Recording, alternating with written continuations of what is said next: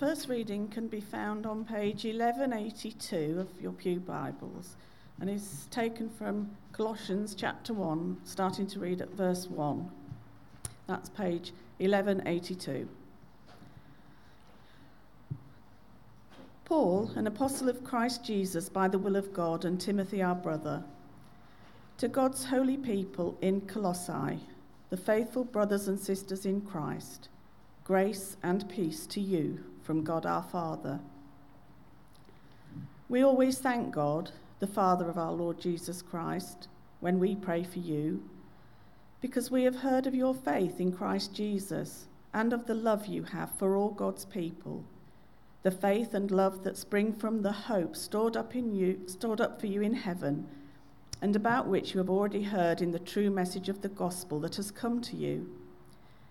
In the same way, the gospel is bearing fruit and growing throughout the whole world, just as it has been doing among you since the day you heard it and truly understood God's grace. You learned it from Epaphras, our dear fellow servant, who is a faithful minister in Christ on our behalf, and who also told us of your love in the Spirit. For this reason, since the day we heard about you, we have not stopped praying for you. We continually ask God to fill you with the knowledge of his will through all the wisdom and understanding that the Spirit gives, so that you may live a life worthy of the Lord and please him in every way, bearing fruit in every good work, growing in the knowledge of God, being strengthened with all power according to his glorious might, so that you may have great endurance and patience, and giving joyful thanks to the Father, who has qualified you to share in the inheritance of his holy people in the kingdom of light. For he has rescued us from the dominion of darkness and brought us into the kingdom of the Son he loves, in whom we have redemption, the forgiveness of sins. This is the word of the Lord. Reading is Luke chapter 10, when I get to it, verses 25 to 37, and it starts on page 1041. Luke chapter 10, verses 25 to 37. On one occasion, an expert in the law stood up to test Jesus. "Teacher," he asked, "what must I do to inherit eternal life?" "What is written in the law?" he replied. "How do you read it?" He answered, "Love the Lord your God with all your heart and with all your soul, with all your strength and with all your mind, and love your neighbor as yourself." "You have answered correctly," Jesus replied. "Do this and you will live." But he wanted to justify himself. So he asked Jesus, "And who is my neighbor?" In reply, Jesus said, "A man was going down from Jerusalem to Jericho when he was attacked by robbers. They stripped him of his clothes, beat him, and went away, leaving him half dead. A priest happened to be going down the same road, and when he saw the man, he passed by on the other side. So too, a Levite, when he came to the place and saw him, passed by on the other side. But a Samaritan, as he traveled, came where the man was, and when he saw him, he took pity on him. He went to him and bandaged his wounds, pouring on oil and wine. And then he put the man on his own donkey, brought him to an inn, and took care of him. The next day he took out 2 denarii, and he gave them to the innkeeper. 'Look after him,' he said, 'and when I return, I will reimburse you for any extra expense you may have.' Which of these 3 do you think was a neighbor to the man who fell into the hands of the robbers?" The expert in the law replied, "The one who had mercy on him." Jesus told him, "Go and do likewise." This is the word of the Lord.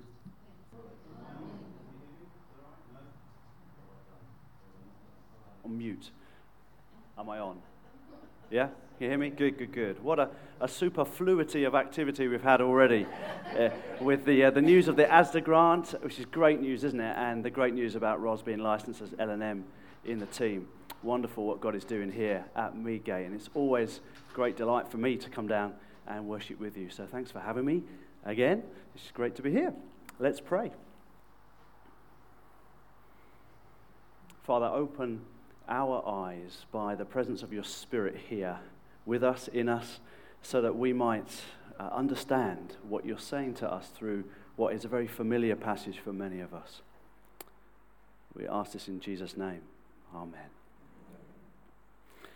It is such a familiar story, isn't it? The Good Samaritan to many of us. We use the phrase Good Samaritan all the time, don't we? You know, that person who helped me when my car broke down and helped me change my tire, he was my Good Samaritan. Or maybe some of us have even volunteered for the charity, the Samaritans, and the great work they do. But however familiar we each are with this idea of a Good Samaritan and the story of the Good Samaritan, I want us to see that the meaning of Samaritan was very different to the Jewish people of Jesus' day. You see, the hero of this story was the bad guy, was a bad guy. So let's study it afresh, and as we do, we will see that there's more to this story than just social action. So, verse 25, an expert in the law stood up to test Jesus. This wasn't someone genuinely seeking guidance on matters of life and death from Jesus, okay? He says, what must I do to inherit eternal life? Verse 26, yet Jesus knows what this guy is all about, doesn't he? He asks him, well, what is written in the law? After all, this guy is the apparent expert. He should know what it says. How do you read it? And in fairness, this expert, he seems to know that it's not about doing stuff per se that gets you into heaven, but it is about the response of the heart. Now, being an expert, he knows the foundation. He knows the bedrock of Jewish law and recites part of the Shema to Jesus. You know, the centuries-old words taught the people of Israel by Moses in Deuteronomy 6, verses 4 and 5. All God-fearing Jews knew they were commanded to love God with all their heart, soul, strength, and mind. And then he says to Jesus, and love your neighbor as yourself.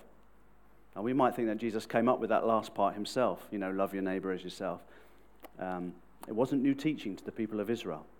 It actually came from Leviticus chapter 19, verse 18, where it reads, do not seek revenge or bear a grudge against anyone among your people, but love your neighbor as yourself.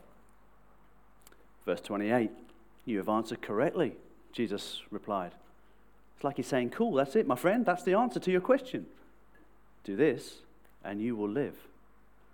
And that little word live in the Greek is a word called zoe, meaning deep, spiritual, eternal life, living water, life now and in the age to come. Do this, Jesus tells him, and you will know true life in the depths of your soul. So it feels at this point in their exchange that they're now done talking, doesn't it? They're done. This guy's answered his own question. But of course we already know that this guy wasn't a genuine seeker after the truth that Jesus was proclaiming. Genuine seekers after truth don't set out to test people, to trap people, to make them say something heretical to the Jewish faith, and therefore give them license to discredit Jesus and his ministry. You see, the religious elite of the day, they were watching Jesus, as you know, very closely all the time, scrutinizing everything he said and did. And often, because of what Jesus taught, they felt they needed to justify themselves. And this was in public, remember, this conversation. This guy was an expert in the law. There was nothing he didn't already know about loving your neighbor, about looking after people within the confines of the law. He was the expert who needed to come out on top in front of everyone who was listening. He was the religious daddy, not this uneducated person from Nazareth. The God this guy worshipped was Israel's God. Therefore, his neighbor was any Jewish person in need. Simple. Or was it? He was making sure there were still defined limits around just how far his compassion might extend. But of course, for Jesus, Israel's God was the God of grace to the whole world. And his compassion was for everyone, no limits to God's love. And we heard read in Colossians 1 how this grace extended to the congregation at Colossae, a group of pagan converts who discovered Christ's compassionate, salvation for themselves.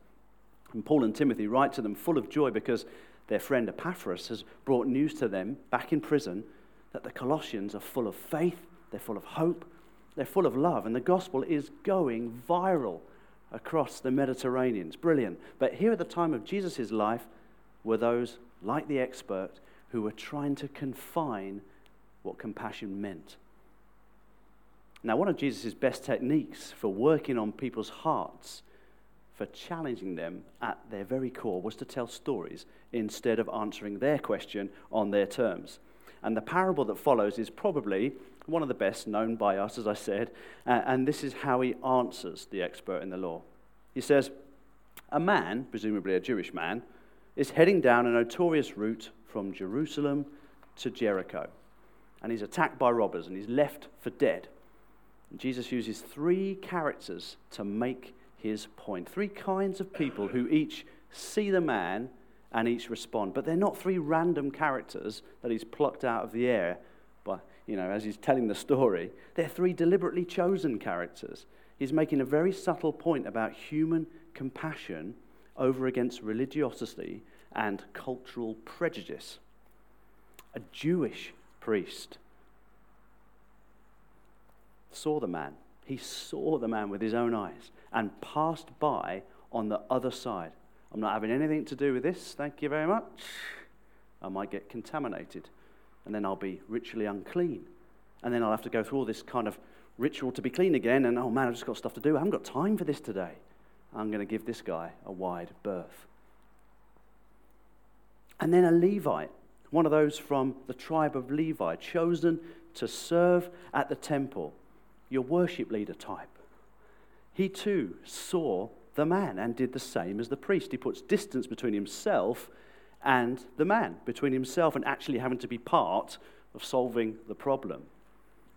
Now, on Pentecost Sunday, a month ago, I just finished the 8 a.m. service at St. Mary's, right? And I fancied a cheeky coffee from Greg's before the 10 a.m., which was our big team service. So off I toddled, past the car park of St. Mary's, and down the little road called the Chase to the vineyards. And I heard this really loud shouting. I thought, oof, it's a bit early for a domestic Sunday morning. Whew.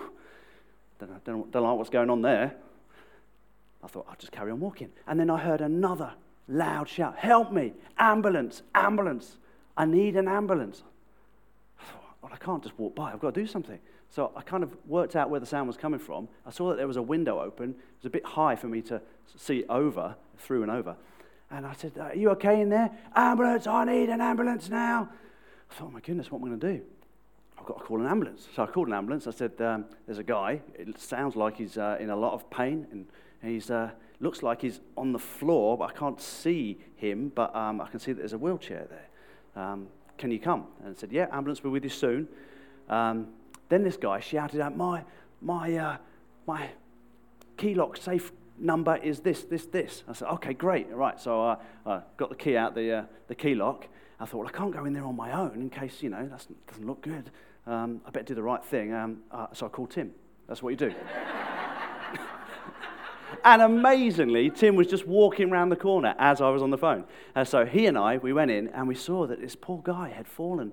I think it was off his commode, actually. And he was just lying on the kitchen floor. And he's a guy in his late 80s. And we didn't want to move him, didn't want to cause any damage to him. The ambulance came eventually, and some couple of really lovely people from St. Mary's came and helped and stayed with him to wait for the ambulance because we had the 10 a.m. service to lead. But I had to get involved when I first heard that shouting. Stuff my coffee. You don't pass someone by, do you, if you can be part of the solution? How's this expert in the law now feeling? He's just been told that two important figureheads, which represent his culture, right, a priest and a Levite, have not done what the law had required. They failed their human neighbor. But Jesus is an expert narrator, isn't he? He continues, but a Samaritan, and just that word Samaritan would have triggered a sneer, a tut, a shake of the head from this Jewish expert. As you know, there was deep hatred between Samaritans and Jews, and it went back centuries. Jews were purebred children of Abraham, and Samaritans were a mixed-race people group. There were Jews who had intermarried with non-Jews when Israel had been carted off into northern exile by the Assyrians in the 8th century BC. There was no love lost between Jews and Samaritans. But a Samaritan, as he traveled, came where the man was, and when he saw him, he took pity on him. Jesus then has basically lobbed in a narrative grenade into the mix. The Samaritan, you see, the Samaritan saw the human being, not the label. And we know the rest of the story, don't we? The great care that the Samaritan took of the man, the great cost he was willing to pay, because the human in his arms was worth it. He was willing to pay the cost to his time, his wallet, and even his own standing in his own community, if any of his own community found out that he'd helped a Jew. Which of these three do you think was a neighbor to the man who fell into the hands of robbers? That's how Jesus ends his story. And you can just hear the expert mumble the words, "The one who had mercy on him." Notice that he still can't even bring himself to say the word Samaritan. Jesus' response, "Go and do likewise." So there's so much, isn't there, that we could take away from this parable. But crucially, there's more to this story than just social action. You see, being a good Samaritan is not just about intentional acts of kindness, random acts of kindness, emergency acts of kindness. Yes, it's about love, it's about kindness, it's about compassion, but it's ultimately about God's compassion towards us and how then we respond to a hurting and broken world with his compassion living in us, working out through us. In this parable, and also in the story of the raising of the widow's son in Nain, and also that wonderful story, the prodigal son, the word compassion features right at the heart of each of those stories. And it's this Greek word, splagnitsomai, meaning being moved to our inward parts, being moved to our bowels with compassion. It's visceral. You see, isn't God the Samaritan? Isn't he the one who, because he loved the world so much, dared to approach us, dared to reach out to save us, paid the cost of binding us up, who then ensures that we are all nurtured and healed within the inn of his community that is the church? Isn't he the absolute definition of grace? So let's not just take away another hearing of this familiar story in our heads. Let's ask God to help us to act upon it, shall we? How do we act upon it? Firstly, love. We're all hyper aware at the moment, aren't we, of the cost of living at the moment. But let's also be aware of the cost of loving. Lack of love is easy to justify, isn't it? I'm busy. They're not my people. It's too costly. Someone else more trained will do it. What do I know about mental health? What do I know about helping the elderly? I'd like to give to that person. I'd like to give some money, but we're all hard up at the moment, aren't we? Cost of living. It's never right to justify it, but it's so easy to do, isn't it? We all do it. Who's our neighbor? Well, this parable tells us anyone and everyone. How do you love them? In ways that meet their need. Last week, I just finished the 8 a.m. again, and I fancied a coffee from Greg's before heading back to do the 10 a.m. And I thought I'd drop my robes off in the car, because you don't want to walk into Greg's carrying your robes, do you? And I heard it again, that loud howling noise. I thought, no, I didn't hear that. Put my robes in the car. I'm going to get a coffee. Help! Ambulance! Doctor! Now! I know that voice. So, I went to see my friend. I'll call him Bob. I went to see him again, but I couldn't get into the house because for some stupid reason I was trying to get into the wrong key safe. My mind wasn't quite there. And anyway, I called out through the window, "Are you okay? Are you okay? get an ambulance now, get an ambulance now. I thought, oh my goodness, he's fallen off his commode again. And I looked through the window. I couldn't see anyone lying on the floor or anyone in the room. I thought, okay, he's probably on the kitchen floor again. I'll call an ambulance. Called the ambulance. They were going to take ages to come. Fortunately, a neighbour came out of the other flat, and the two of us went in. I've got the right key out the key box this time. We went in, and there was Bob, lying asleep in bed. Well, not asleep, lying in bed, just sitting there. I said, you okay? He said, my carer's not come. I said, oh, right, I thought you were in trouble. You were shouting for an ambulance. No, my carer's not come. And can you put my hearing aid in because I can't hear you properly? Okay. So I thought, well, who's your carer? Oh, I don't know. I haven't got his number. All right, okay. So I hunted around the house. I found his number, called the carer. The carer said, yeah, I'm on my way. I'm just with someone else, you know. But the point is, I had to get involved again. He needed his carer. You don't pass someone by if you can be part of the solution. But perhaps now there is a greater need, a need for Bob to be rehoused or helped in some other way. Perhaps it's something that Tim and I can do to, in some way, be a part of helping him. And I think one of the things we need to avoid when we're responding with compassion is to use a modern phrase for an age-old thing. Virtue signaling. We're all aware of that, aren't we? Virtue signaling. We see it everywhere, especially on social media. Virtue signaling is really all about us looking good. It's all about our egos. You know, look at me, look at what I'm doing. Aren't I compassionate? Aren't I doing the right thing? It's never about the person and their genuine needs. So when we're responding to people's needs, we need to really watch that. I don't know if you've seen the film, a 2019 film, Greed, starring comedian Steve Coogan. Okay, he stars as Sir Richard Macready, the high street fashion retailer, in the style of multimillionaire Philip Green. And it's Sir Richard's 60th birthday, and he hires the whole of the Greek island of Mykonos, as you do. And he flies in people like Elton John and everyone in to celebrate with him. And he flies all of his family in as well. And his daughter Lily comes, and she's starring in a kind of Made in Chelsea style reality show. And she comes along and she hangs out with her dad for a bit, and all the preparations are going on. And one day she's on the beach filming her reality show, right? Because cameras follow her everywhere. And they come across some refugees, some Syrian refugees on the beach. And she decides to do something about it. So she gets some food organized from somewhere. They fly some food in at great expense. And she films herself giving the food out to the refugees.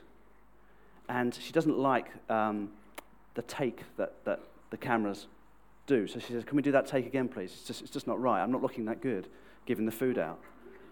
The refugee doesn't get it. He wants the food back. She snatches it off him and he wants it back because she wants to do the take again. She's completely lost the plot, and the rest of the film shows that she just can't work out who she is anymore, whether she's the person in the TV show or whether she's a real person herself. She's so preoccupied with herself that she can't respond with integrity to the genuine need in the other person. You see, the cost of loving, the cost of genuine compassion means we will get our hands dirty and often get nothing out of it. It might mean nobody knows we've done anything good. Or if they do, they don't care about our optics, as they say today in the world of politics. They just see that we got involved. The cost of loving. That's what we see in this parable. Secondly, I think there's something in this parable that reminds us about faith and deeds. The Apostle James writes, some people have faith, others have good deeds. But I say, how can you show me your faith if you don't have good deeds? I will show you my faith by my good deeds. I love James. He's always straight down the line, isn't he? We don't try to please God by doing stuff. We need to hear that right, okay? You know, we're not trying to please a headmaster figure. He won't love us anymore if we do more, right? We don't try to please God by doing stuff. We do stuff in response to all he's done for us, in us and through us. And so in his compassion, we respond to the human need around us. We demonstrate that we love him and that he loves others too. To love well, I read the other day, we must love the right person. i.e. God. When we love the God of love, when we love the author of life with all our heart, mind, soul, and strength, then what we hold out to others will be genuine compassion, not fake virtue signaling or dry, empty religion. Faith and deeds then, because we love the right person. And finally, this parable reminds us that compassion spans the whole of Scripture. This parable is not a false distinction, you see, between legalism versus compassion. It's not the law is bad and Jesus is good. I don't think that this parable contrasts the two. It's about the law comes from God and Jesus fulfills it. It's about having a right understanding of the law of Moses, which this guy didn't have. You see, the religious elite, they misapplied the law. They venerated the law so much that they often missed the point of what the law was all about. And so when God bursts on the scene as one of us, they cannot see that he's the complete fulfillment of it. They just can't see it. They're blind to it. But lived out correctly, the Jewish law of Moses was always meant to be compassionate. Yes, there were strict do's and don'ts pertaining to holiness and morality, but these were the markings around the football pitch within which the game of life was to be safely played by Israel. Freedom within boundaries. And part of living in that freedom was both receiving and giving out love and compassion. You know, Matthew 9, when the Pharisees learn of Jesus having dinner at Matthew, the tax collector's house, they are apoplectic. They demand an answer for this, something that can fit into their religious frame of reference, because to them it is preposterous that Jesus is eating with tax collectors and sinners. How could he? The law forbids it. Or did it? Had it instead been misinterpreted and misapplied? And Jesus, hearing about this, he says to them, "It is not the healthy who need a doctor, but those who are ill. But go and learn what this means.